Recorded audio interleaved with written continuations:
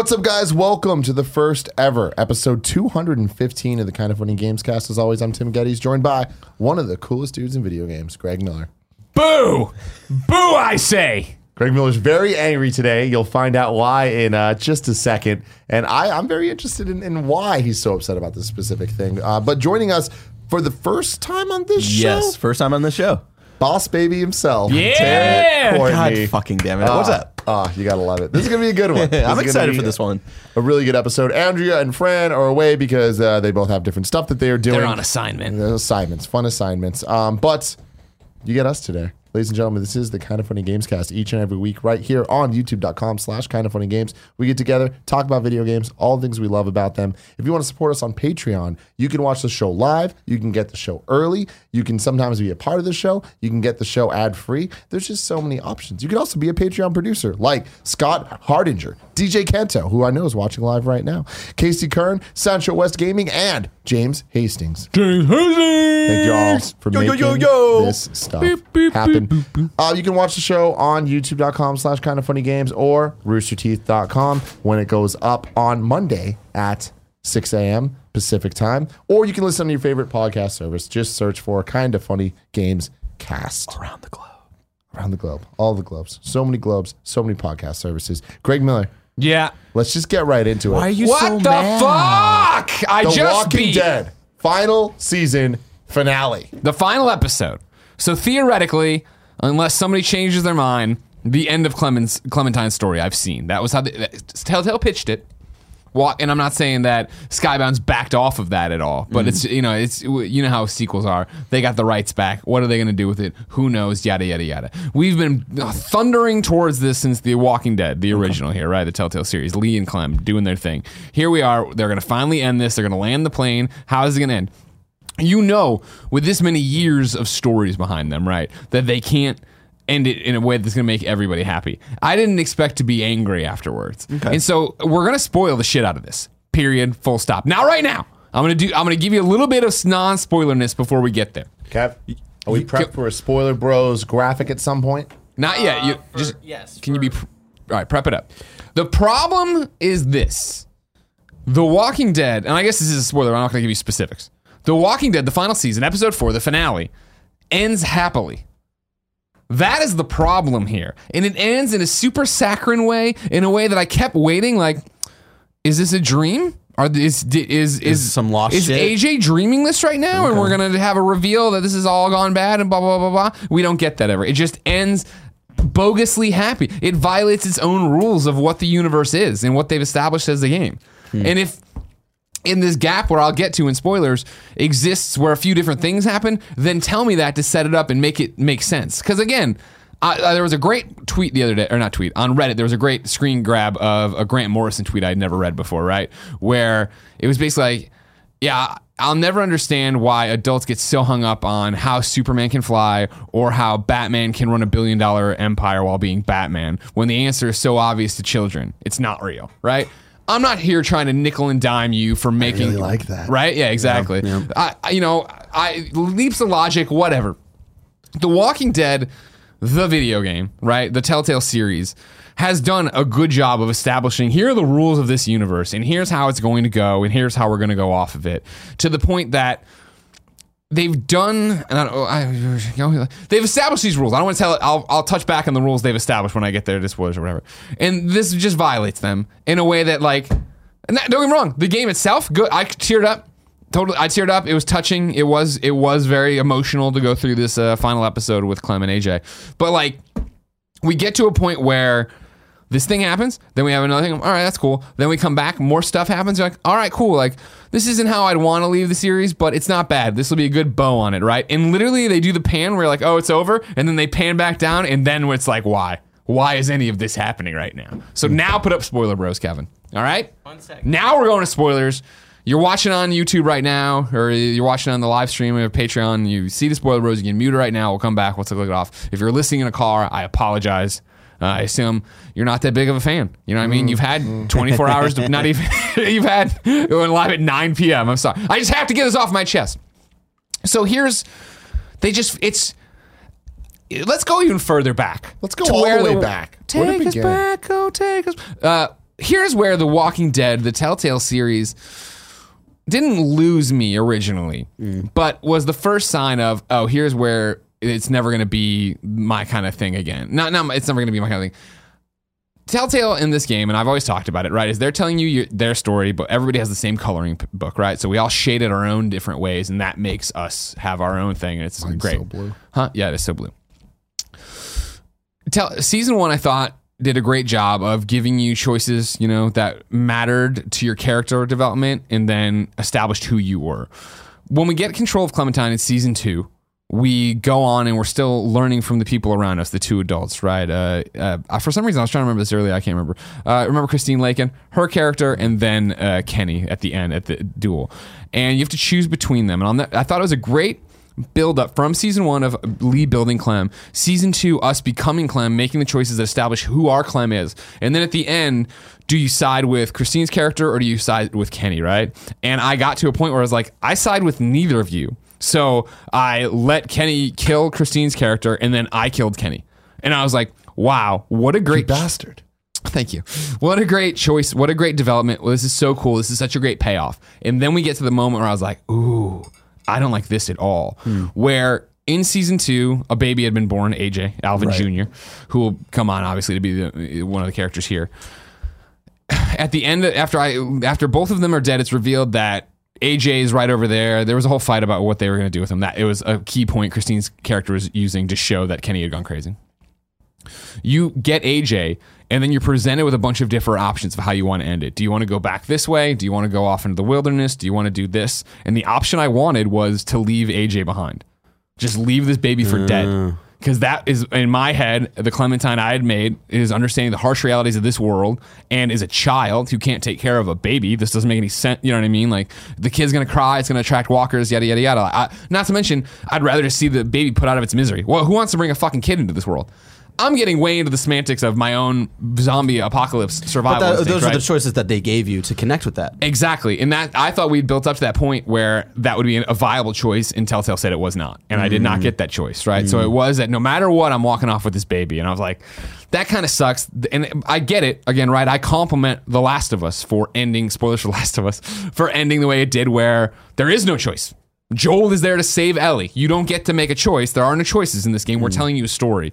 Telltale, even with the coloring book thing, let me make enough choices that by the end of 10 episodes, I felt like I had my Clementine, and then they took away the choice that my Clementine would have made. Which is fine, cool, I'm along for the ride, and whatever. Like, I still love Clem and whatever. It's just, this is a weird thing. So then, our New Frontier wasn't about Clem, but she was involved with it. But AJ wasn't really. He was missing, blah, blah, blah. You're going to go get him. Great. This season has been Clem with AJ. Clem very much in the lead role. They've all aged up. So like AJ's not a baby anymore, right? I think he's 6, maybe 7, something like that. I forget. Probably should have known that. But again, here's the thing too: is that this whole season, it's the final season, which is exciting. They're exploring, more open environments of going around and doing stuff, which I think slows down the pace of the game. They are, but they're doing more action. They're doing different camera angles. They're working the tech's better. Like, I get all that. It's just still the thing of, any one of these games is always going to live in the shadow of Season 1. Even Season 2, which I thought really progressed characters and did interesting stuff, paled in comparison to what Season 1 made you feel, right? So by the time we're into this, episode 4 of this, and it would have been better, obviously, to play it all through in one go than break it up as you do, I'm surrounded by characters I kind of remember and I kind of don't, but I really don't give a shit about any of you, which was like, was a theme for me in Season 2. Where it was like, cool, Scott Porter's character's cool, but I don't fucking care about any of you. I really just want to get away from you people and go off on my own, right? And then Kenny comes back and you have that moment of like, oh man, it's Season 1 again, right? And like, you chase that high almost of Season 1, both you as the player and Clementine as a character, and like you realize it's not the same, which is cool. These are cool story moments.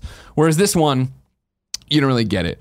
So the final episode here, again, really interesting in some of the stuff they do, really interesting in some of the fight mechanics, really good action scenes and stuff, cool choices of how you're going to talk to AJ or do whatever. But at a giant battle on the bridge, right, this character, Minnie, Minerva or whatever, pops up, and she had gone to the other side. She had been a bad person. She's a kid too. We were at like not orphanage, a boarding school for like kids or whatever, bad kids.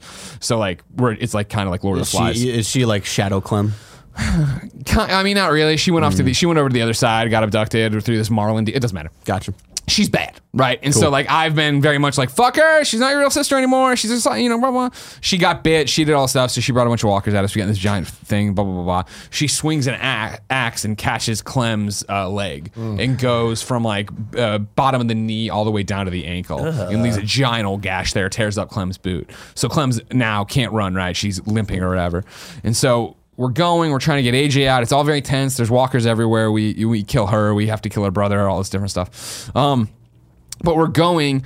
All right, cool. We get separated from this other girl from school who has a romantic relationship with my Clem. Might not be with yours. We get separated. You go that way. I'm going to get AJ. We'll meet you back at school. Great. Get AJ up the rocks. I get him protected. And then as I'm pulling myself up, Walker gets me, bites me. And it's that moment of, did Clem really get bit here? Did she not get bit? What do we know? Because she's already got a fucked up leg, right? And so it's a cool moment of you as the player peel back the split boot on one side and don't see anything. You pull back the other one and there's bite marks on at the bottom. Oh man! And I have an axe, so I'm like, fucking, let's go, AJ. Take my fucking leg off. That option doesn't come. We never present with that. We go to a barn. We hobble back over to a barn. A lot of falling, a lot of getting up. It's a really cool barn scene where it is full on you becoming Lee, AJ becoming Clem, where you're there and you're telling AJ what to do, and now you're controlling AJ and you're barricading doors and shutting barn things, and it's very tense. And then it'll switch back to Clem and she shoots her a few times and it's great. But clearly she's bleeding out. She's losing all the color in her face. She's going dead, if not zombie. You know what I mean? And so again, we have that conversation of a goodbye, like we did with Lee and Clem, right? Yeah. And adding, more to it, obviously, is that I do think, I shouldn't say, AJ seems younger than Clem did. Maybe that's not true. Whatever. They're comparable. Maybe AJ's a little bit older. He's seen way more shit than Clem has. He's done way more shit. The kid's a cold-blooded killer, again, based on the choices. Because he's been raised in this world. The choices I've been doing. You know what I mean? Like, there are a lot of, like, arguments with people. And I think I talked about this with episode 3, right? That there was a dude that actually ties into the comic books, right? And one of the Skinwalker dudes, the Whispers? What do they call them? Whispers. It didn't sound right for some reason. Anyways, and like he was like very much like, no, zombies aren't that bad, and like walkers aren't that bad, like and I'm like, no, but he's doing it. He did a good job of selling it, but I was still like, no. So he hates us, and he hates that AJ's a killer, and yada yada yada. I've made him a cold-blooded killer, and so it is like, all right, cool, you got to take me out. What we've talked about, you've got to kill me, and he doesn't have any bullets. He only has the axe. And so it's like, you got to kill me, right? That's what we've talked about. And here's what I thought when this happened. I was like, this is going to be my major complaint with this episode, which did not turn out to be true. Interesting. But he hesitates on the kill, right? And he asks one final time, like, I don't want to do this. Like, and he makes a callback to episode 1. He's like, I just want to sit next to you and I just want to sit next. I know. And he's like, I know what'll happen. I will be just like the couple in the train station. Like, let me stay here. And sure enough, the options popped up, and there were all various versions of no. So I went with triangle silence, hoping against hope maybe I would get something there. And instead, no, she just shakes her head no. And he's like, I know, I just had to ask. And it was like, what a brilliant move that would have been, I think, for my Clem, my AJ. And I know it would fuck up their entire story, but give me you've done branching openings before. If this is really the end, give me a branching ending. Right. I thought that would have been the coolest way, because it goes back to my shit in episode 2 or season 2 of not being able to make the choice I want, but also just being at my core beliefs of like, what are we fighting for? Like, no, I'm not going to unleash you, 6-year-old boy, all alone into the world now to go fucking do this. Like, let's just, let's just fucking shit. Let's just kill each other. Yeah. Let's just end it here together. Can't do it. So he pulls up the axe and he hesitates like Clem did with the gun, and then swings it down, and then black. We then get a flashback of how Clem went to get him as a toddler after the events of season 3, but we didn't get to see. There's like, the time jump and everything. Doesn't matter. It was cool. It was unexpected to play as Clem. I was like, is this your dream? Oh no, it's not a dream. I'm saving AJ. Got it. Got him. Got to see a little bit of him being a really young kid and having to grow up in this world and give him the rules that we've been reciting forever that have been like drilled into his brain, but like our development. Cool scene. Come back. Now we're AJ on the banks of this thing, fishing like we already did in episode 1, or maybe it was episode 2. Spear fishing. Marlon's dog's there. Okay, great. We're getting ready to go, and then Clem's hat had gotten lost in the very beginning of the episode. It came tumbling down the creek, and you can see like you're AJ, and you're like trying to get the hat, trying to get it back, and eventually you get it back with the help of the dog. It's like, yay.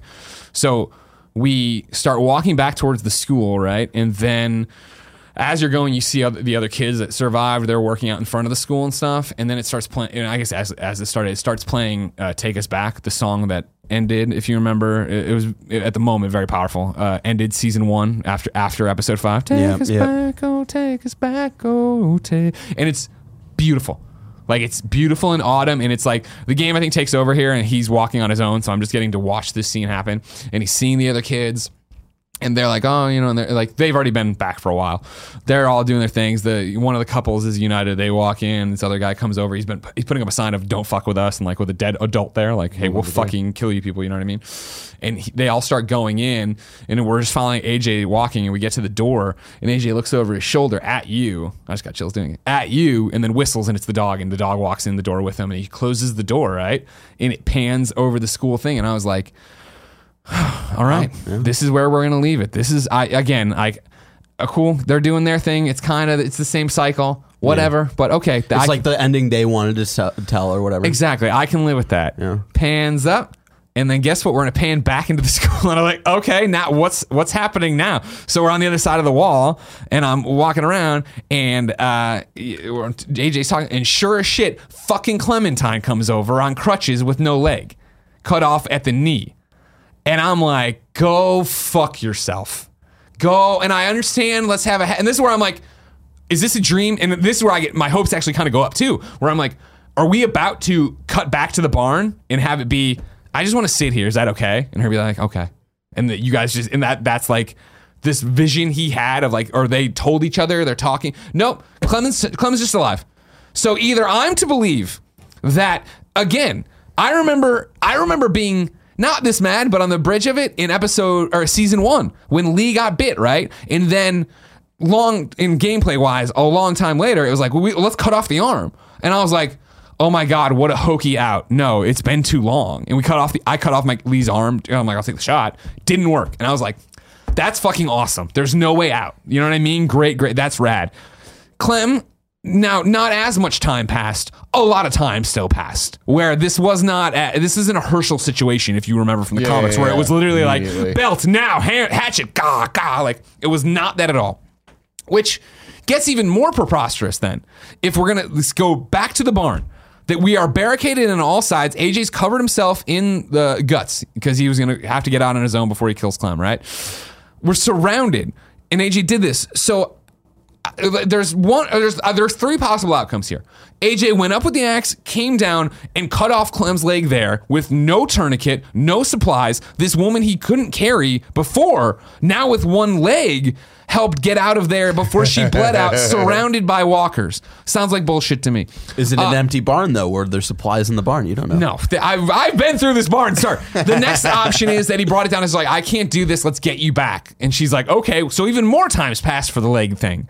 The third option, the kids they ran in there and they saved them and like they figured all this, like, show me or tell me. No one says anything about that. There's no like, it's literally Clem's like, you say you didn't listen to me, and if it wasn't for you, I would have been dead. And that's why I trust you to make your own decisions, which was a cool moment in this game where it is like AJ is like, he's off, right? He's a kid raised in the zombie apocalypse, so he is much more black and white and so like you would have these interesting, really throughout the season, really interesting conversations with him of like when killing and lying is okay and when it's not, and blah, blah. And so like the choice in this episode was like, you either tell him that you trust him in the hard situations or he needs to grow up still. And so I was like, well, I trust him, whatever, right? And there was a moment where he raised his gun and is like, you did the right thing. Or at least the thing I would have done. And there's options there were of like, good job you had to do, or like, that wasn't right, or we'll talk about it later, you know what I mean? Yeah. Like, but he did what I wanted him to do, the kid I was raising to do.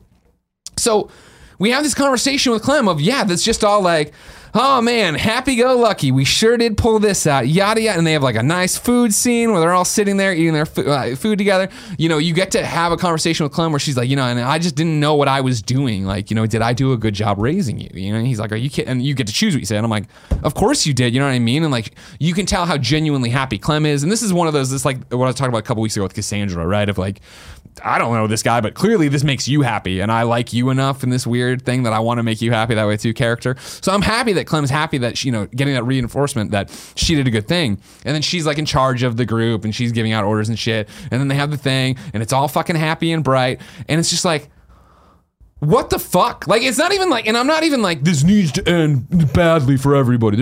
I don't expect the Walking Dead TV show to end happily or anything, or the comic books to end happily. But like, the leg thing is just like, it's such a cop out. The whole ending is such a cop out to where like, it would have been so much better if when they panned over school credits and we were done, than to go in there and get this saccharine sweet, everything's okay. It leads to an awesome ending, like scene of, after that's all done, right? You as AJ, you get control of AJ walking through the school, and it's literally you walk in, and as you're walking down the long hallway of the school, it's like, it's projecting like white text over there, like, tell the Walking Dead, the final season, right? And the floor says the still not bitten team, and the walls are lined with the signatures of the developers put in there, right? Because there's like kid graffiti all over it that but like this is clearly breaking that fourth wall, and you turn there Skybound, and then you walk into your bedroom and Clem's bedroom, and you put down a few more trinkets, and then eventually you put the hat down on the desk, and it'll be like, you're done, or are you still more to do? And like, you're done, and you put it down, and he says something, and then like walks out with the dog, and then it just does like a little thing,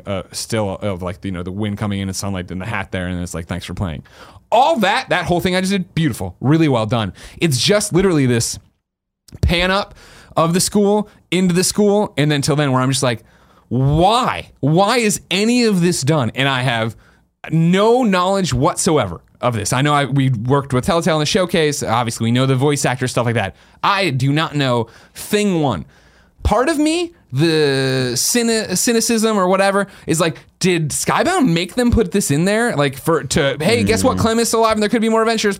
You know what I mean? Like, I don't know if that's true. Maybe this has been the vision all the way. Maybe I'll talk to Gary Whitta and see what they pitched in the writer's room or whatever. But it's just like, why? Like, why? Like, either don't do the leg thing at all, and don't pass the torch and let me end it as Clem. But like, what? Why, dude? This is the problem with zombie stories. Always is they can't end. Yeah, it's like, and that's why it's always better in the beginning. It hits a point though where you're just like, there really is two endings. Either they find a cure and it's okay, or it's never going to be okay. Yeah, this is life now, and it's just like, because at some point, or else the third option is just, it's a never-ending cycle of they're rebuilding humanity, and like humanity's now it's no longer a zombie story. Now it's just humans starting again, right? And it's like, I feel like the problem with this, it reminds me a lot of Death Note, and I'm not going to spoil things for that, but there was a moment in Death Note that happens pretty far into it that can really be seen as the definitive end of the series, and a lot of people I think would be more happy where it's like,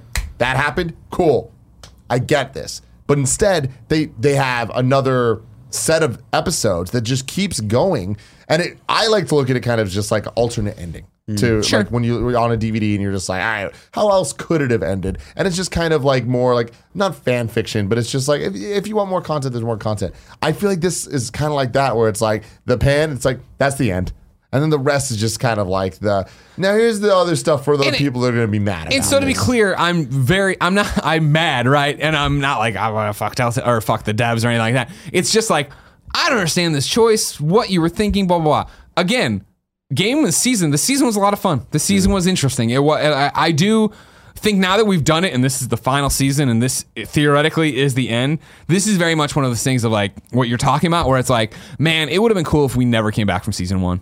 And I don't mean that in a shitty way. I don't mean to say that like all the work that happened and all the moments we had and all the adventures we had weren't worthwhile, but we just spun our tires forever. And so even if it would have ended with AJ going in, I would have been right what you're talking about, right? Like, there's no way to end this in a way that I'm not like, you're not going to cure it. So it is like, cool, AJ's on his own. That's why personally, as dark as it sounds, I would have much rather had it, he sits down next to her. And they just end in a place of love, right? Like, because I want, for me with Clem, right? I'm getting choked up. There was a moment when we're walking towards the barn and she's all fucked up, hobbling with the thing, right? Where the options come up of saying something, because he looked back and he looked sad, and it's like, I love you, right? Like, let's get it out. Like, that was always the thing with Lee, right? Like, you never felt you had those moments because like he was being guarded until it was too late, kind of thing. Mm-hmm. And so get that out, like say what you need to say, and get there and just be like, let's have the real conversation that we haven't seen expressed in a Walking Dead book or a Walking Dead piece of fiction and I should say, let's stick to the books. I haven't kept up on Fear the Walking Dead, and I haven't kept up on the last 2 seasons of Walking Dead.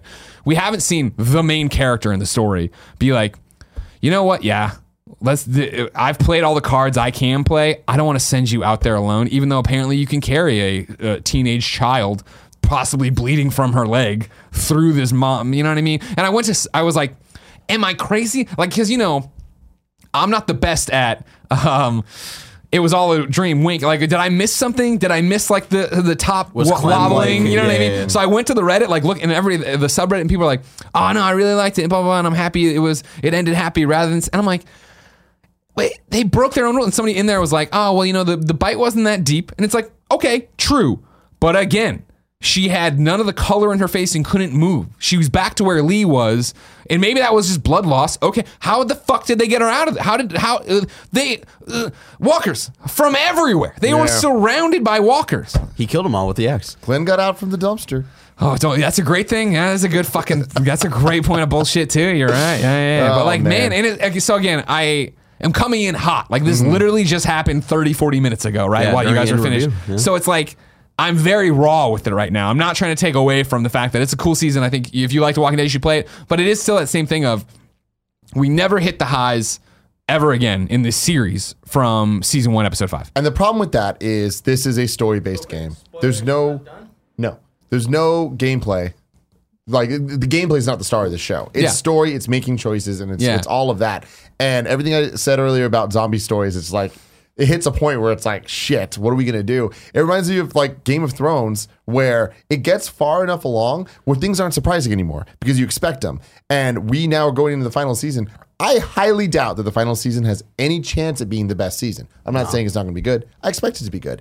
But we have so few characters left where you're just like, there is no possible thing that they can pull off that's a good story that someone hasn't thought of already. And the last season's basically turning into a zombie story as well. And then that's true too. Yeah. But the point I'm making is like you hit a point where you're too in on the understanding of the world for them to get you. And I feel like that's the problem with this, where it's like, cool, season 1 ended the way it did. From then on, it is spinning its wheels because you're always trying to be smarter than the story. You know, it's like you always are trying to guess what's happening and see what the twist is going to be, or like not twist, but like what the emotional moments are going to be. And that's hard when, okay, someone died. So is the twist now that they don't die? Because that's not as emotional. Yeah. You know, and it's like, it's just hard. I don't know. I mean, I just go back to that scene with him. That should have been the final choice in the game. Can I stay with you or not? And no, you have to kill me or you can. And like, then the final thing is just, a fucking pull out of the house they were in, and it's either AJ coming out covered in guts, like hobbling through the zombies off into the distance, or a pan out and nobody leaves the house. You know what I mean? And like, finally the walls break down and go in that way. And that would have been a period on the story. Whereas again, like, Clem is still out there doing the same things, and she's mini Rick Grimes now, like leading her band of children out there. Yes, this reminds me of the TV show Currently. Oh no.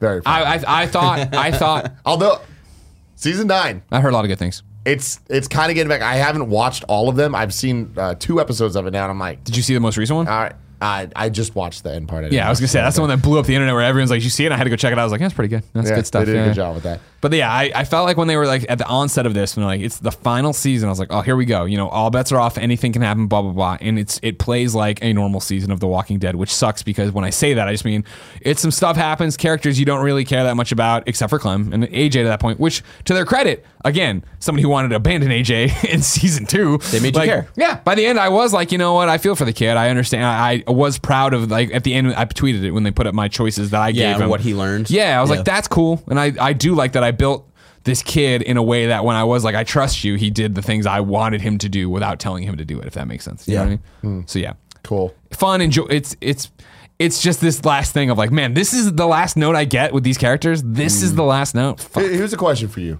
If people have never played the Walking Dead games Yeah. before, would you recommend them playing past the first season, or just stop there? I would not recommend you play it past first season. Here's my thing, and because I've talked about how much I like these games, right? They're not bad games. If you want more of that, keep going. It's just the fact that I really do feel that, and I don't know. It could be. Maybe it was because The Walking Dead season 1 was so fucking good and came from a place when everybody's like, what? Telltale? Oof, they're not good at games. Narrative games like this weren't a thing. There was no Life is Strange yet. You know what I mean? Like, maybe that's why that resonates so much with me. But I feel like every one of those characters in season 1 is so fleshed out, right? Where I'm like, I'm struggling to remember people's names from a game I just played, right? Because they're so disposable. Whereas like, even in this, when they... Clem pushes herself back up and the door pops back out. I was like, oh, this looks a lot like the Carly Ben scene, right? Like, I remember their names from season 1. I remember Larry. I remember Lily. I remember the way story beats. Now, granted, I played that game a ton for review, but I also played that game a ton because it was awesome. Walking Dead final season here, right? For the first time, or not, I shouldn't say that.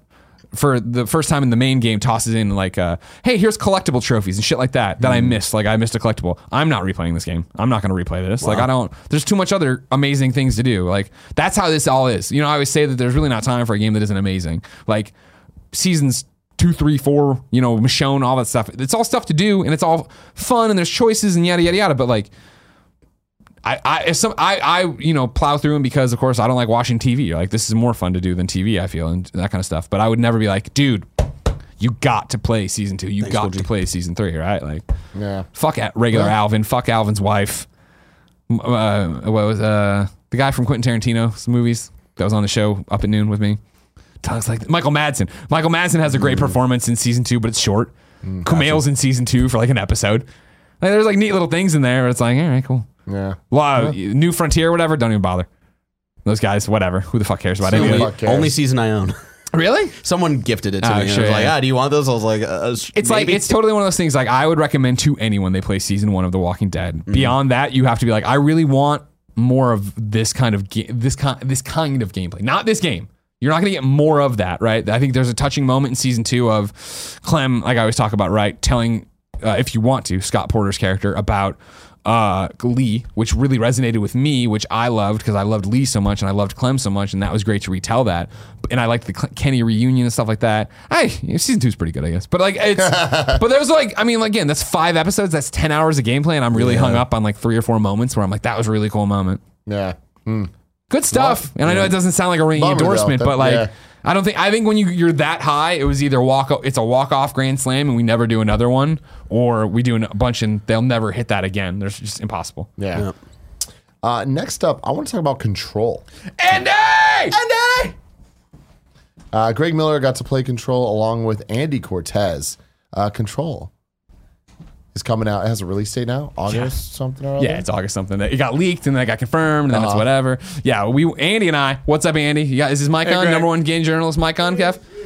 How you doing? Were you adjusting the fan? What are you doing over there? I turned on the fan. Yeah, it's really hot in here. Really hot. I'm fired up though about this Walking Dead stuff. So I've heard you. I mean, you want to talk about it all again? no, you can just listen to the show. You can watch it on YouTube. Cool. Andy, what did you think of Control from Remedy?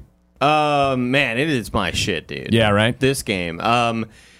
I think that the closest parallel, and you're gonna hear it all the time, is like this is sort of like the Inception of games, where it's very visually stunning. It's got an awesome aesthetic. Like, everything about this game, you walk into a new room, and either the interiors are really cool and modern looking, or a room is just like bright yellow, or there's just like really awesome flashes of color that sort of lead your eye. If you don't know anything about Control, let me give everybody a boilerplate description from Wikipedia. I got there late. Oh, sure. Yeah. Control is an upcoming action-adventure video game developed by Remedy Entertainment. Of course, these are the people behind Max Payne, Quantum Break, Alan Wake, and published by 505 Games. The game revolves around the Federal Bureau of Control, FBC, a secret U.S. government agency tasked with containing and studying supernatural phenomenon.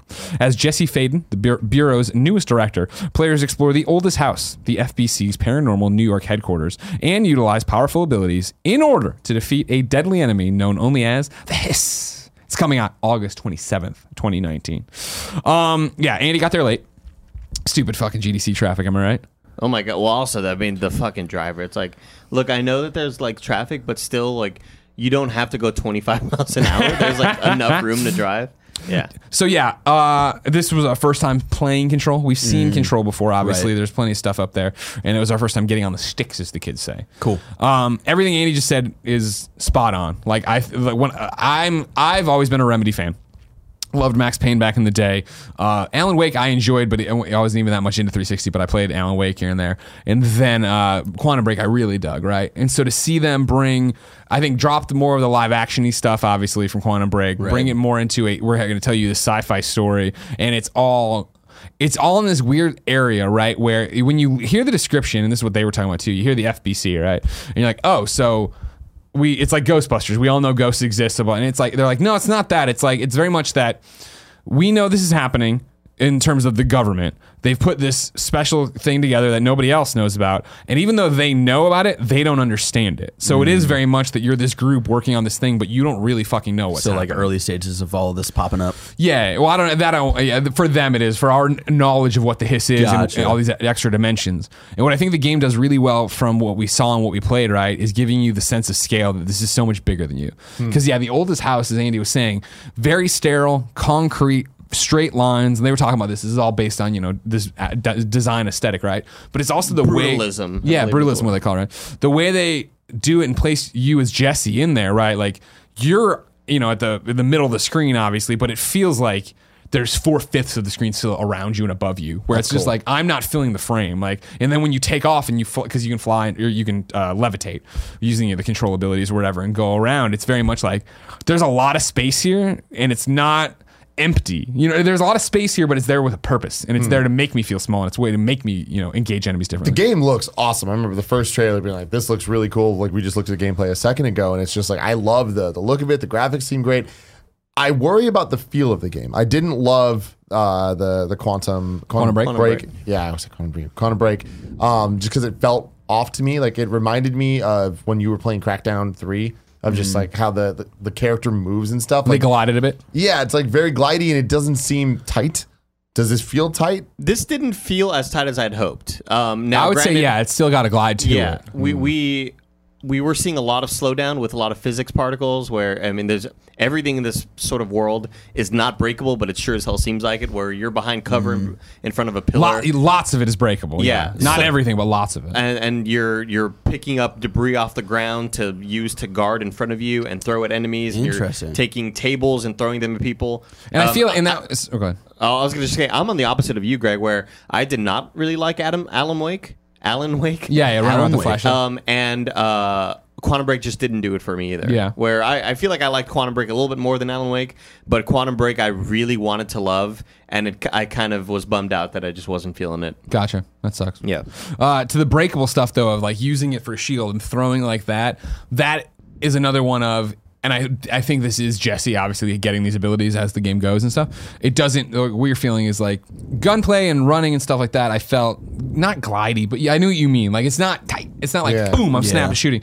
And the same thing with throwing stuff, where I didn't feel precise with. Now, granted, we were dropped into a demo along the way into a sandbox thing where we had all sorts of mechanics added to it. But it didn't push me away from the game. It didn't make me not want to play it. Same. It's just like, oh, this is how it's going to feel. Yeah, see, that's just like yesterday when we watched the State of Play, right? Yeah. And we saw Days Gone and there was the gameplay. Immediately, I was like, that looks like it feels good. Dope. Yeah. You know, and I look at this, I'm like, that doesn't look like it feels good. Yeah.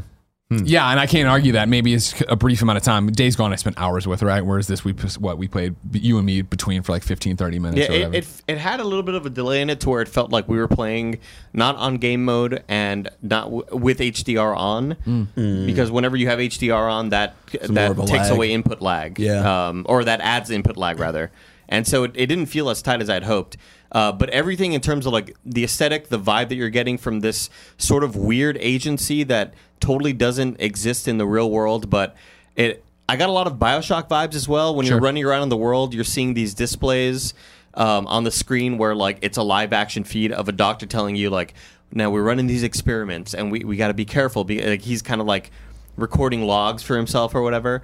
A lot of the technology in the world is very 90s looking, even though it takes place in modern day.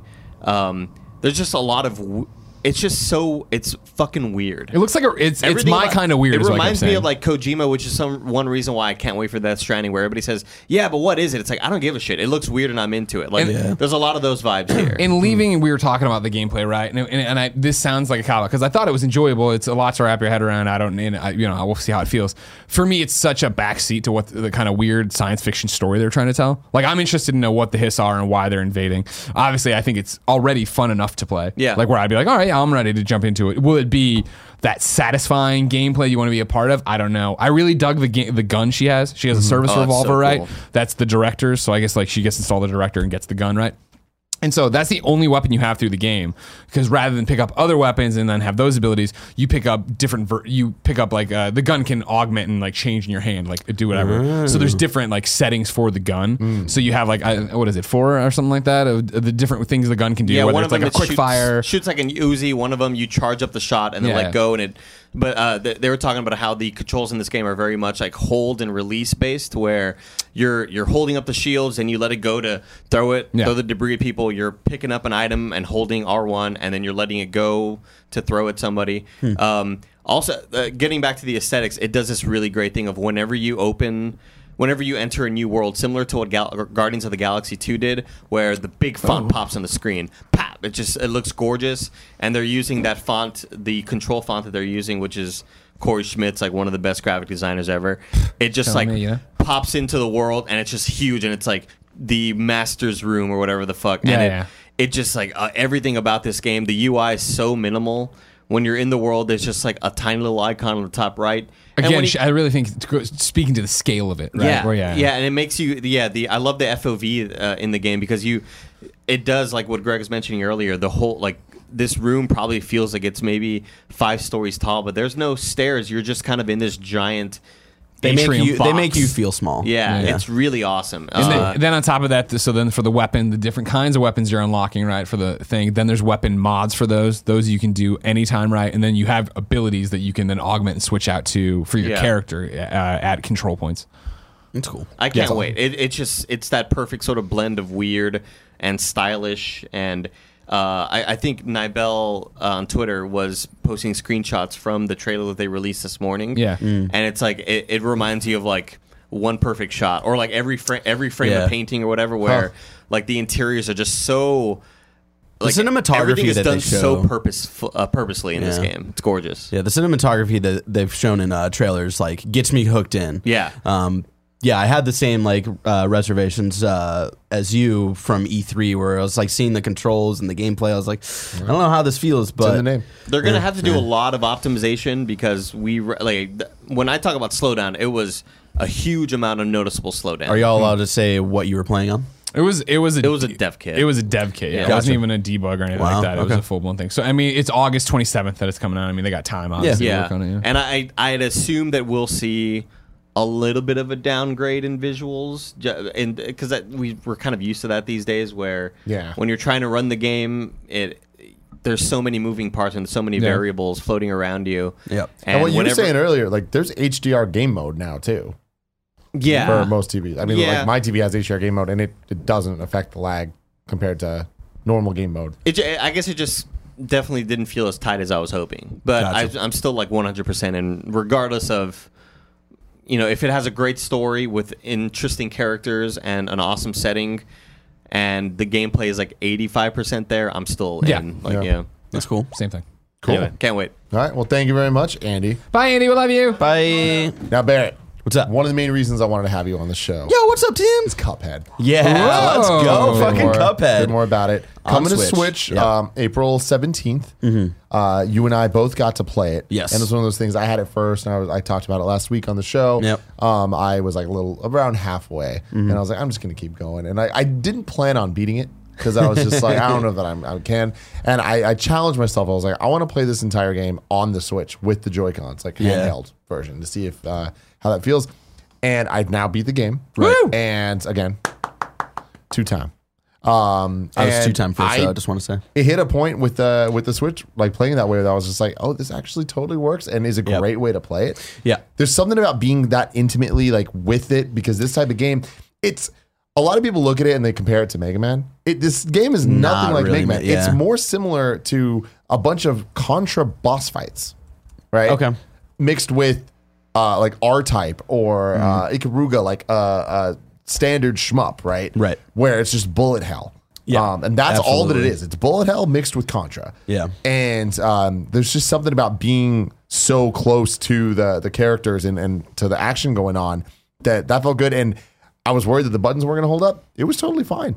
Yeah, Cuphead was the first game that I played, even when it originally came out, that I like understood like holding a controller like in claw Claw mode. hand. Yeah. And they totally like let you optimize the game however you want because you can switch like controls or whatever. And they still you have switch? No, I do not. You don't? No. So You're crazy. I was doing the claw mode of having, I think it's Y that is, oh gosh. Wise dash. Y is dash, and then B is the bottom button, right? God, I'm totally like Just use the blanking on PlayStation thing. PlayStation. So everyone it's understands. it's triangle. Yeah, so this is always interesting to me. You as a Nintendo fanboy also have trouble with this. Nintendo's stupid though because their A's in the wrong place. Okay. So Right, well, that's the it's- thing. And like when I was trying to play whatever, when I was into one of my Switch games really hardcore, I had it figured out for a while then because it's the opposite of how it should be, right? So it's BA XY, no YX, right? No. So Y is on So top. it's YX. Nintendo's XY, buttons function AB. the way PlayStation's do in Japan, where Gotcha. the right button is the like yes, Yeah. and it's like that. Never made sense to me because when you look at the Nintendo controllers, whether it's handheld or console throughout the years, it's like the original Nintendo they're next to each other, B and A, but then event like it starts. They start to do the, angling like, in this weird yeah. way. I hate it. So yeah, man. But But the other anyway, thing is, so- I feel like PlayStation is the best way to explain it because that's the only one that's unique. Where it's like you can't just be it's where A is because that's depending on you the know where console square changes. is. You know Yeah. where That's circle a is. great point too. It's just the opposite of the Xbox, which Yeah. Xbox I know like that. PlayStation I know like that. Nintendo I've never been able to memorize. Well, so dash, I have the top button. I believe jump is the bottom button, and then you've got shooting as the left button. Yeah. And so yeah, I keep that format. For some reason, it helps me figure things out. But yeah, you can totally change it. Or triggers you can use. The as biggest shooting. change I do is I change shoot to be the trigger because then you can kind of just hold it down. Yeah. And that allows you to. I did a not little know more that you could freedom. hold down the shoot button until halfway of my first playthrough. I was like frantically pressing. Yeah. And then, just so everyone knows, Barrett is the best person I know at this game. He is so good at it. so Boss, spam easy. Did pacifist mode. Yeah. All that stuff. You're Yeah, fucking I crazy. had to do pacifist mode for IGN to get gameplay of the black and white mode, and I did that when there was no guy. Like it came out, and then that weekend everybody was trying to figure out like how do we unlock this mode? How do we unlock this mode? So there's no guide. I had to figure out myself, and I still don't remember how I got through that. Thanks, Pear. Yeah. God damn it, Pear. No, I think that was probably a Dustin call. Fucking test. Even worse. And so, yeah, got to start playing it again. I think I started on Friday, and I was so addicted. So many people over the weekend, because they know that I was interested in Sekiro, they're like, you playing Sekiro? Are you playing this? You playing Division 2 more this weekend? No, I was just addicted to Cuphead. Dude, that was my entire weekend. Now, it's funny so though good. because before this, we had been talking about Cuphead a lot. I was Right. talking to you about my playthrough, and I was like halfway through when they announced Cuphead was coming to Switch. You got it on Steam. Well, no, so it was before they announced it on Switch. I was just in the mood. It was like it must have been like 2 or 3 weeks ago at this point, and I was just in the mood to play Cuphead. So I went to the Microsoft store, bought it was like $10 or whatever, and I was like, hell yeah, I'm gonna play some Cuphead. And you got pretty far in it. I got all the way to the train boss, which is basically the last boss that you have before you go to hell, and then I did not complete that playthrough. And then you got the Switch. And, And then, then I this, did it this all Monday, over again. I came in and he was just like, I beat it. I'm like, you motherfucker. And all of a sudden I was like, I can't let Barrett do that. I need to beat this fucking But now I'm game. very close to beating it 3 times. So, because I still got the Triple Crown winner. Yeah, Yeah, I'm okay with 2. I don't need to. The different There's nothing else to console prove. experience. I'm like, I'm down for this. Yeah. But man, I had such a great time replaying this again, Yeah. and like I felt like I had such a better understanding because once you know the patterns of the bosses, it's like Right. you just are. You're just that's kinda where the real- relearning. Yeah, the yeah. real game is. Yeah. And playing it on Switch, I'm noticing my grades are a lot better. Still Yep. not as good as yours, but we're getting there. getting And I was proud of you. You got A- on King on Dice. King Dice, Yeah. who is the bane of my existence. I hate him. A lot so of people much. gave shit to King Dice when the game first came out, and I really enjoyed that boss fight. I do agree This is with the you. random one that you kept getting fucked on? Yeah. Fuck that. Yeah. Yeah. Oh, I was so Bullshit. into it because you like kind of learn like I found like the true path of like, okay, the easiest path to do is boss 2, boss 4, and boss 7. And you just have to be very precise on the dice roll. And I was very into it. I don't know You why, have but to I be a love King that. Dice yourself. I am now a master at it because I've done it so many times. Sure. But Yeah, you are. I still stand by it being a huge criticism of mine for this game, where I feel like every boss fight is so beautifully balanced and like nothing ever takes too long to do. So when you die having to redo it's not bad, with the exception of King Dice. And yeah. before that, I was telling you, there's this robot boss fight in the junkyard where every boss fight has multiple phases. Like standards 3, some have like 4 or 5. Yeah. But once you get to the third phase of this robot, it lasts forever. And it's like you're in it for so long. And I feel like it was a bad development call because I felt like there should have been a fourth phase of them changing up the gameplay because you're doing this bullet hell section for half the boss fight. And it just seems very unbalanced. And like, unlike the rest of the game, which I think every single decision was perfect. Yeah. Like, the aesthetic of the game matches the gameplay so well through everything, the dialogue, the writing, the everything. It just feels so purposeful that to me felt like a blemish so late in the game. Yeah, that was a boss fight I remember first time playing through being very frustrated with because it felt like the difficulty, because I was enjoying the difficulty, but that one seemed like a weird, like random spike, and it wasn't even like I would have appreciated if was the last boss fight before Hell, but it's not. Yeah, you know, you can get to that one pretty early on in Island 3, so it felt like kind of random. Of like, why the fuck is this so hard? Yeah, but King Dice though. Now that I'm a fucking pro at it, I will say it's still a criticism of mine because the problem with it is that boss fight, the entire thing from starting to finishing it, takes you about 6.5 minutes, which is 3 times as long. How long did it take you? How long did it take you? I think I'm like 5.5. Still, doesn't matter. Like, Owen and Barrett. I love it. I love it. But no, still, like 5.5 minutes is still almost 3 times as long as the other boss fights. Yeah, like the average boss fight, to get like the gold, like kind of score on a boss fight time, you need to beat it under 2 minutes. And even I remember playing King Dice this time around. I was around 5.5. It might be somewhere around 5.5, and I still got like a gold tier. Like they had purposely made. I mean, I got 6.5, and I got gold tier. Interesting. Yeah. So sounds like they're giving out gold tiers.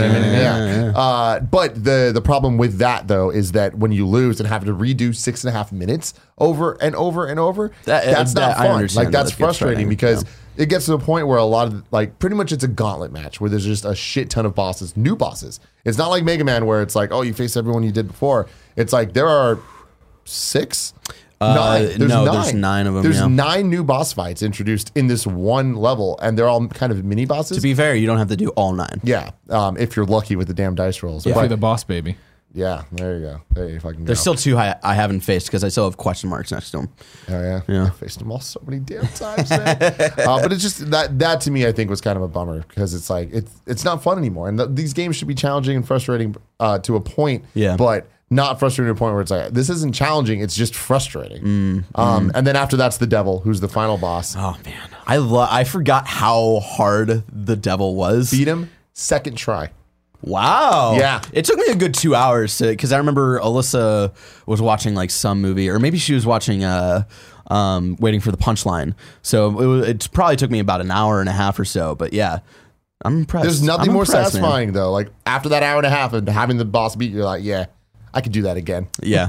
I remember when they announced Cuphead for Switch, and I was very concerned about like, is this going to be harder on Switch because the buttons are so fucking tiny and all this stuff? But it feels great on the Joy-Cons, man. Really I'm very impressed. Are you planning on going further in the game, like trying to? So yeah, like are we allowed to talk about any of the like systems in the game on the Switch, or do we need to avoid? Yeah, avoid we can do that. Okay, so yeah, like the achievement system in the game. Got me a little. Yeah, so there's achievements in the game. There's achievements that are coming later for Xbox Live, but the same achievements are already in the game, built into the actual game. So there's 20 different ones. And they pop, and so you still get that gratifying, like, oh yeah, I did something. So there was a time after I beat the devil where I like I was like, man, I only need to like collect 4 more coins to buy all of the stuff from the store, and so you get like 2 achievements there, and I'm guessing there's probably an achievement for doing the pacifist mode on all of the run gun levels, so I'm thinking about doing that. So I think the achievement system is definitely going to keep me around for a little longer. But yeah, we'll see. I remember you saying that you were a little that the loading times were something that you noticed. I didn't notice it as much. I remember noticing it because I was playing on PC. So yeah, PC was naturally faster. But from what I remember, the first time around playing this, I was playing on an Xbox One S, and it might have just been because it was an S. I don't think the loading times were actually that much different from a. They definitely are. Game Explain put up a video. Oh yeah, it's ridiculous. But for me, it wasn't so much the loading time that bothered me as much as the stuttering animation. See, I always had the stuttering animation. It's every loading screen. I had that when it first launched on Xbox. Oh, though. really? Yeah, I remember That's it being weird. a huge problem of like the little guy like kind of freezing up and Yeah. stuff. Yeah, I remember that. wrong I with was, little guy? Come I on. know. And he's so adorable. He's like this little clock dude, and I wanted him to be happy, but he wasn't. He was just so frozen. slow and frozen. Yeah, I remember it was like that. he was in Mission Impossible too. It was insane. So much slow-mo. So much Shout out to slow-mo. Cuphead. Yes. It's another proving ground that everything belongs on the Switch. Yes, that is absolutely true. Here. I want to keep playing. I want to go back. I want to try to get it. I've never that- gotten any of the filters. Is so. it your Kansas City game on the plane? Oh yeah. Oh yeah. And I'm still, guys. I haven't been talking about it in this show because I'm like, These fucking spirits. these goddamn spirits, dude. You Fucking gotta Smash stop. Brothers. No one else is I'm playing it so anymore. Close. I'm so Complete the division. close to getting all of them. I have less than 100 to go. Oh, wow. All right. That's There's so 1,300. Yeah, no, that's impressive. Less than a fucking 100. I've beat classic mode Like, don't even tell me. Just don't even say- 65 there it is. There it times. is. Don't say that. 65 times, guys. It's a lot. I only have 4 characters to go. I'm doing it all on Kansas City. I respect Wow. it. But yeah, I unlocked I think it's like the 2-line visual mode. I forget what they call it, but it kind of gives like a more orange and grayer tint to everything. And I think to unlock that, you have to get at least 15 A's. So I feel yeah, like I can manage that. Island 1, once you go back, is pretty manageable. Once you get the weapons, you can just fuck these motherfuckers. The one that I had the most difficulty with getting an A score was the flower. That's at the end of Island 1. That one always fucks me up for some reason. And so, yeah, I got all A's on Island 1, which was exciting. Then I got A's on the King Dice and the Devil. And so I felt good about that. Yeah, I B plus the devil. Damn it. A minus the You King suck. Dice, though. Kev, are you planning to give this one another shot? It's on Twitch, dude. Yeah, dude, I'm totally planning to play it again. Hell yeah, you are. Do you think you're going to beat it? I doubt it, but like being on the Switch makes it so much easier, and like I'm definitely gonna get further. I don't think I ever got off the first little island thing. How many times do you think we hear Kevin swear in the background on these shows? Playing If he actually jumps in it, a lot. Yeah. Oh my god, that weekend where I had to unlock black and white mode, where like I took the Xbox home with me to unlock it so I could get gameplay on Monday. I felt so bad for everybody, like Andy and our roommate, other roommate at the time, and Alyssa. Like I was yelling so fucking much that weekend. Yeah. So I apologize. What a fun year game. and a half late, or 2 years later, I guess. Let's move on. Before we do that, I want to say this episode is brought to you by these sponsors. This episode's brought to you by Quip. One of the most important things we do for our health every day is brush our teeth, yet most of us don't do it properly. It's your oral health, and with a Quip electric toothbrush, sticking to good habits is simple. Sensitive sonic vibrations for an effective clean that's gentle on your sensitive gums. There's a built-in 2-minute timer, so every 30 seconds it pulses, telling you to change what quadrant in your mouth you're brushing. And like I've been telling you guys 1,000 times now, I was definitely not brushing my teeth for as long as I was supposed to. The 2 minutes, having the timer makes it a lot easier. I'm definitely doing things right now, and it feels great. There's a multi-use cover that works as a stand. It mounts to mirrors and slides over your bristles to pack and protect your Quip on the go. It's very sleek looking. I love it. Every time I walk into the bathroom, look at my shower, I'm like, man, my setup is looking nice now because I have that limited edition black on black Quip, and it looks fantastic. Feels fantastic. Tim, you too. sold me on the black on black. I got my black on black right now. Yeah, dude. Oh, Barrett Courtney joining the squad. Nick and Gia have been using theirs and love how easy and reliable it all is. I have too, and soon Barrett will be as well. Oh, Greg Miller too. I think we're like an almost entirely Quip household here. It's fantastic. That's why we love Quip, and why over 1 million happy, healthy mouths do too. Quip starts at just $25, and if you go to getquip.com/KF right now, you can get your first refill pack for free. That's your first refill pack free at getquip.com/KF. Also, shout out to Upstart. Applying for a loan is a lot like applying for a job that you don't get to interview for. Instead, loan companies make their decisions based off your credit score and history without getting to know the whole you. Now, thanks to Upstart.com, it never has to be that way again. Upstart is revolutionizing the way you borrow money by rewarding you for your job experience and education in the form of a smarter interest rate. Upstart is a great option if you're trying to get your business off the ground. Kind of Funny would have definitely benefited early on in the game if we use a system like this, because we could have had the studio a lot sooner. It would have helped out a lot. Unlike traditional credit underwriting, which could be biased against people with a short credit history, Upstart goes beyond the traditional FICO score while assessing your credit worthiness. FICO score. Upstart believes you're more than just your credit score. They make it fast, simple, and easy to check your rate in less than 2 minutes without affecting your credit score. The best part, once your loan is approved, the funds will be transferred to you the very next business day. The next day, 24 hours. It's great. See why Upstart is ranked number 1 in their category with over 300 businesses on Trustpilot, and hurry to upstart.com/kindafunny to find out how low your Upstart rate is. Checking your rate only takes 2 minutes and won't affect your credit. That's upstart.com/kindafunny. Thank you for that, sponsors. Really quick, I just want to give a quick shout out to a game I don't think anybody's talked about on this show. Trials Rising. Shout out to Trials Rising.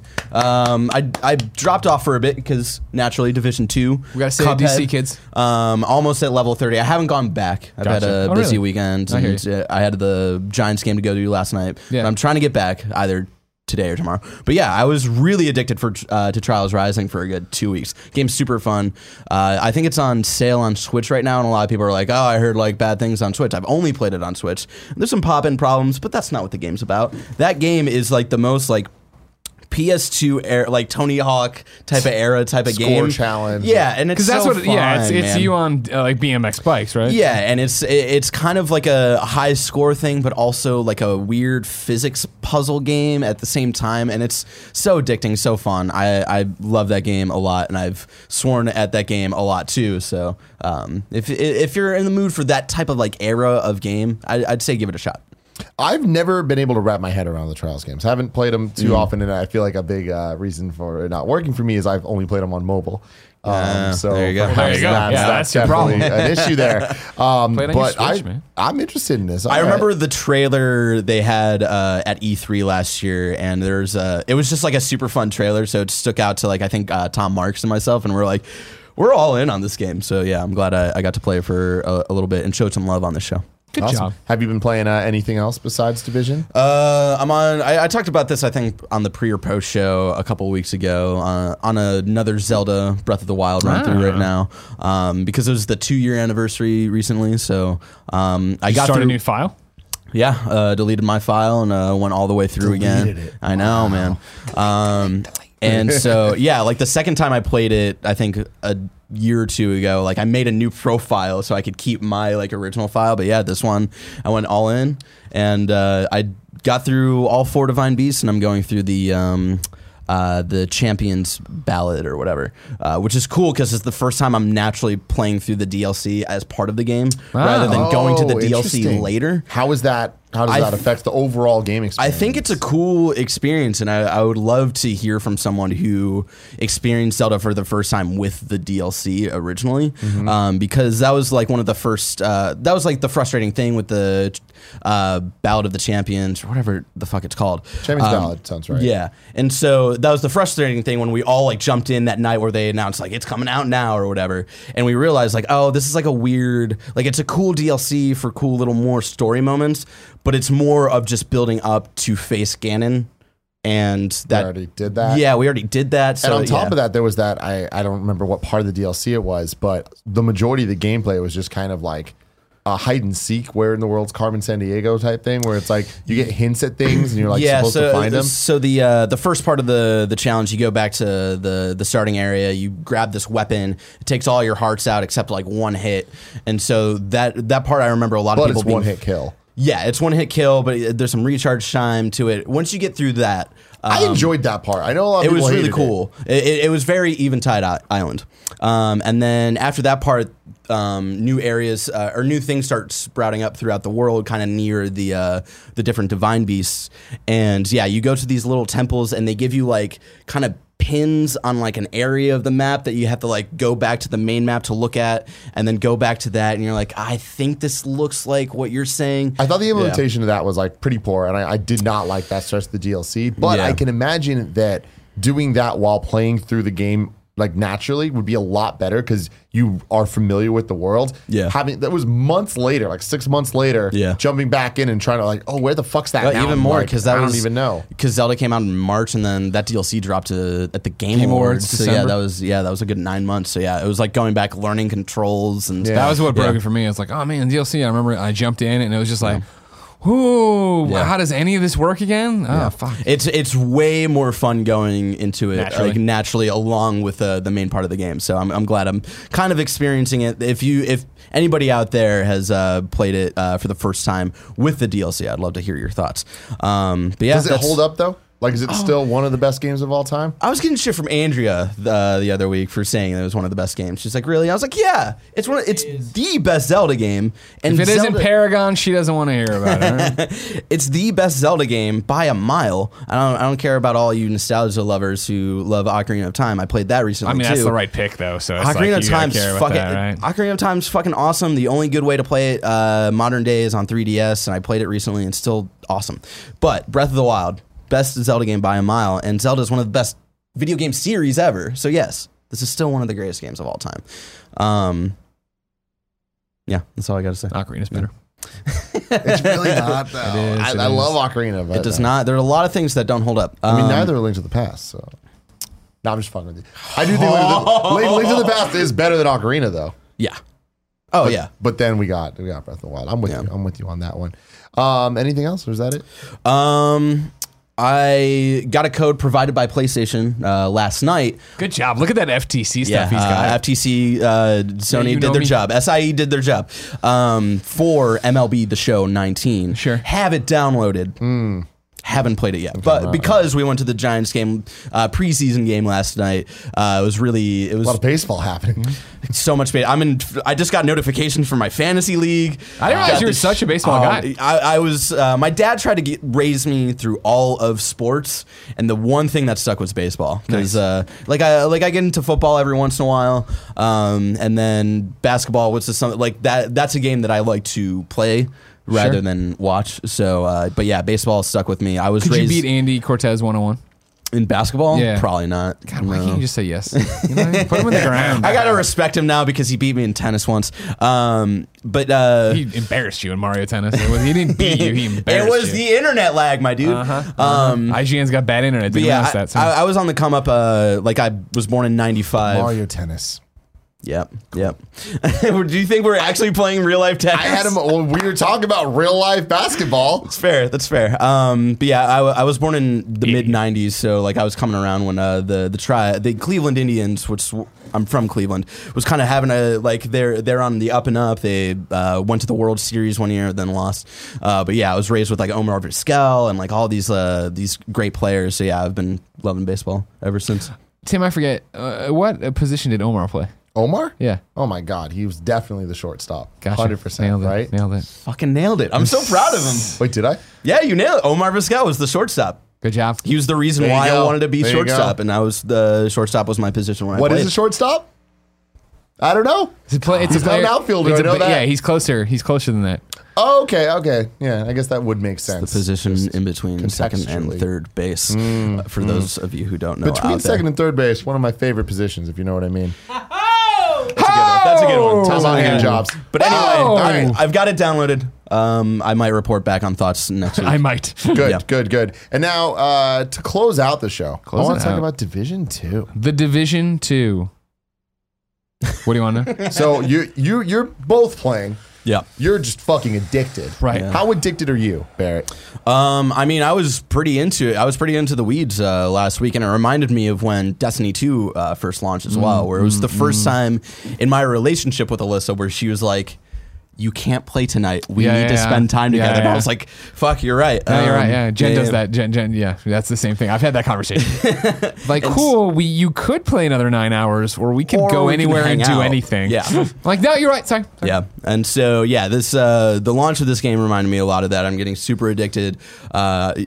Again, just because I haven't played the last couple of days, just because of different life stuff and being yeah. You have to So, but yeah, I'm level 28, almost close to 30. Yeah. Still got to do all 3 of those strongholds. Yeah. Still need a team to do that with. Kev, what level are you at?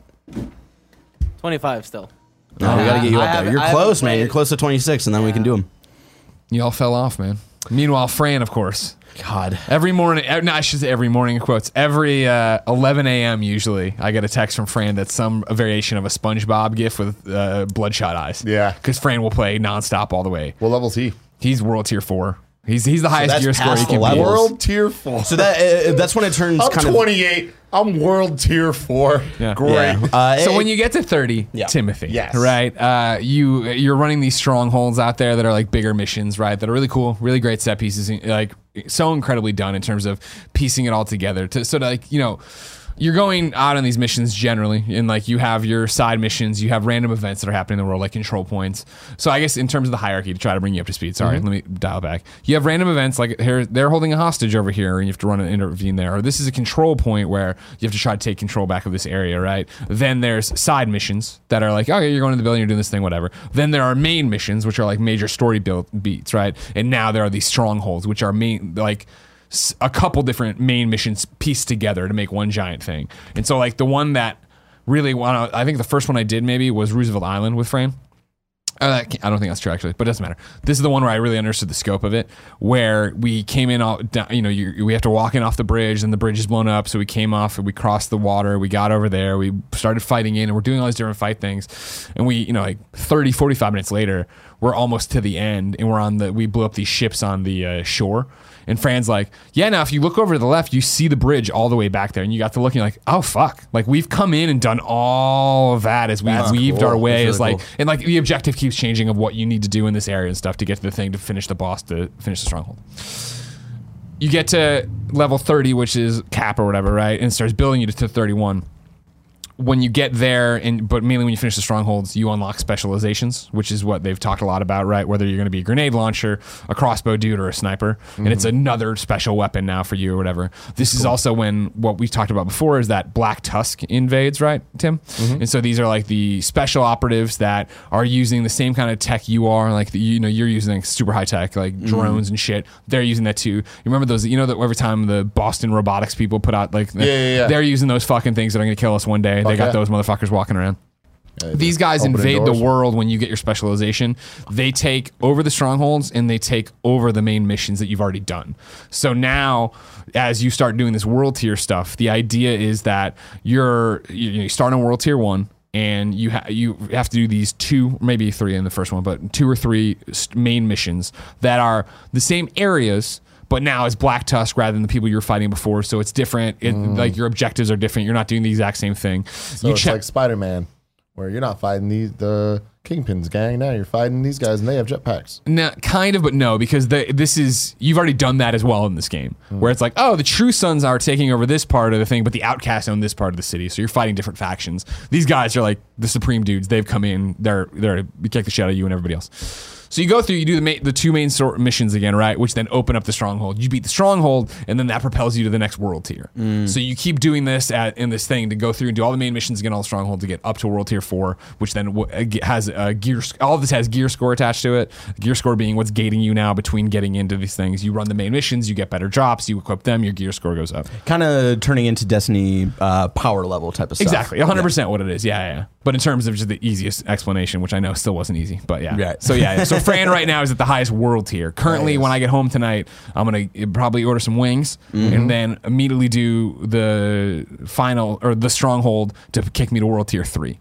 And then the race will be on of how much I can get done tonight to see if I can push myself to World Tier 4 before I climb in the plane. Even though I am bringing the PlayStation with me to Chicago and Kansas City. Of course you are. Yeah, of course. Yeah. Well, come on, man. Something's got to be. And then, If you hit the guess highest- what, motherfuckers? what? Jen not here next week, so I'm oh, coming damn. in here fucking gassed and dead every day. Because I was actually doing that thing of like, man. Well, I was talking to Fran. I'm like, so is it like, are you still enjoying it? Because like you hit the. He's like, oh yeah, I'm still going to. I'm like, okay. And then it was that thing of like, oh duh. Even once I get there, I mean, there's plenty of shit for me to do and unlock and stuff. But now you can do it all over again with us, man. well, 100%. But also platinum. I got to be working on my platinum. I got a whole bunch of different objectives to get out there and do. Platinum. So I'm stoked. But that is my big thing. Is like, right now, what drives me crazy is that. Because work or travel, hanging out with the wife. Life. I haven't had I'm not World Tier 4. As soon as I get to World Tier 4, I'm like, oh, okay, cool. Then it's going to be, I'll fuck around with everybody. I'll go do whatever anybody needs me to go do. But right now it is that thing of like, I'm just clan. Just gotta get there. I get in Mission, there, I man. post the clan message of like, all right, anybody want to run this thing? I got to go out and do this thing. And then, they come in and we all fucking pal around and do Gotcha. it. Hell yeah, Gotcha. man.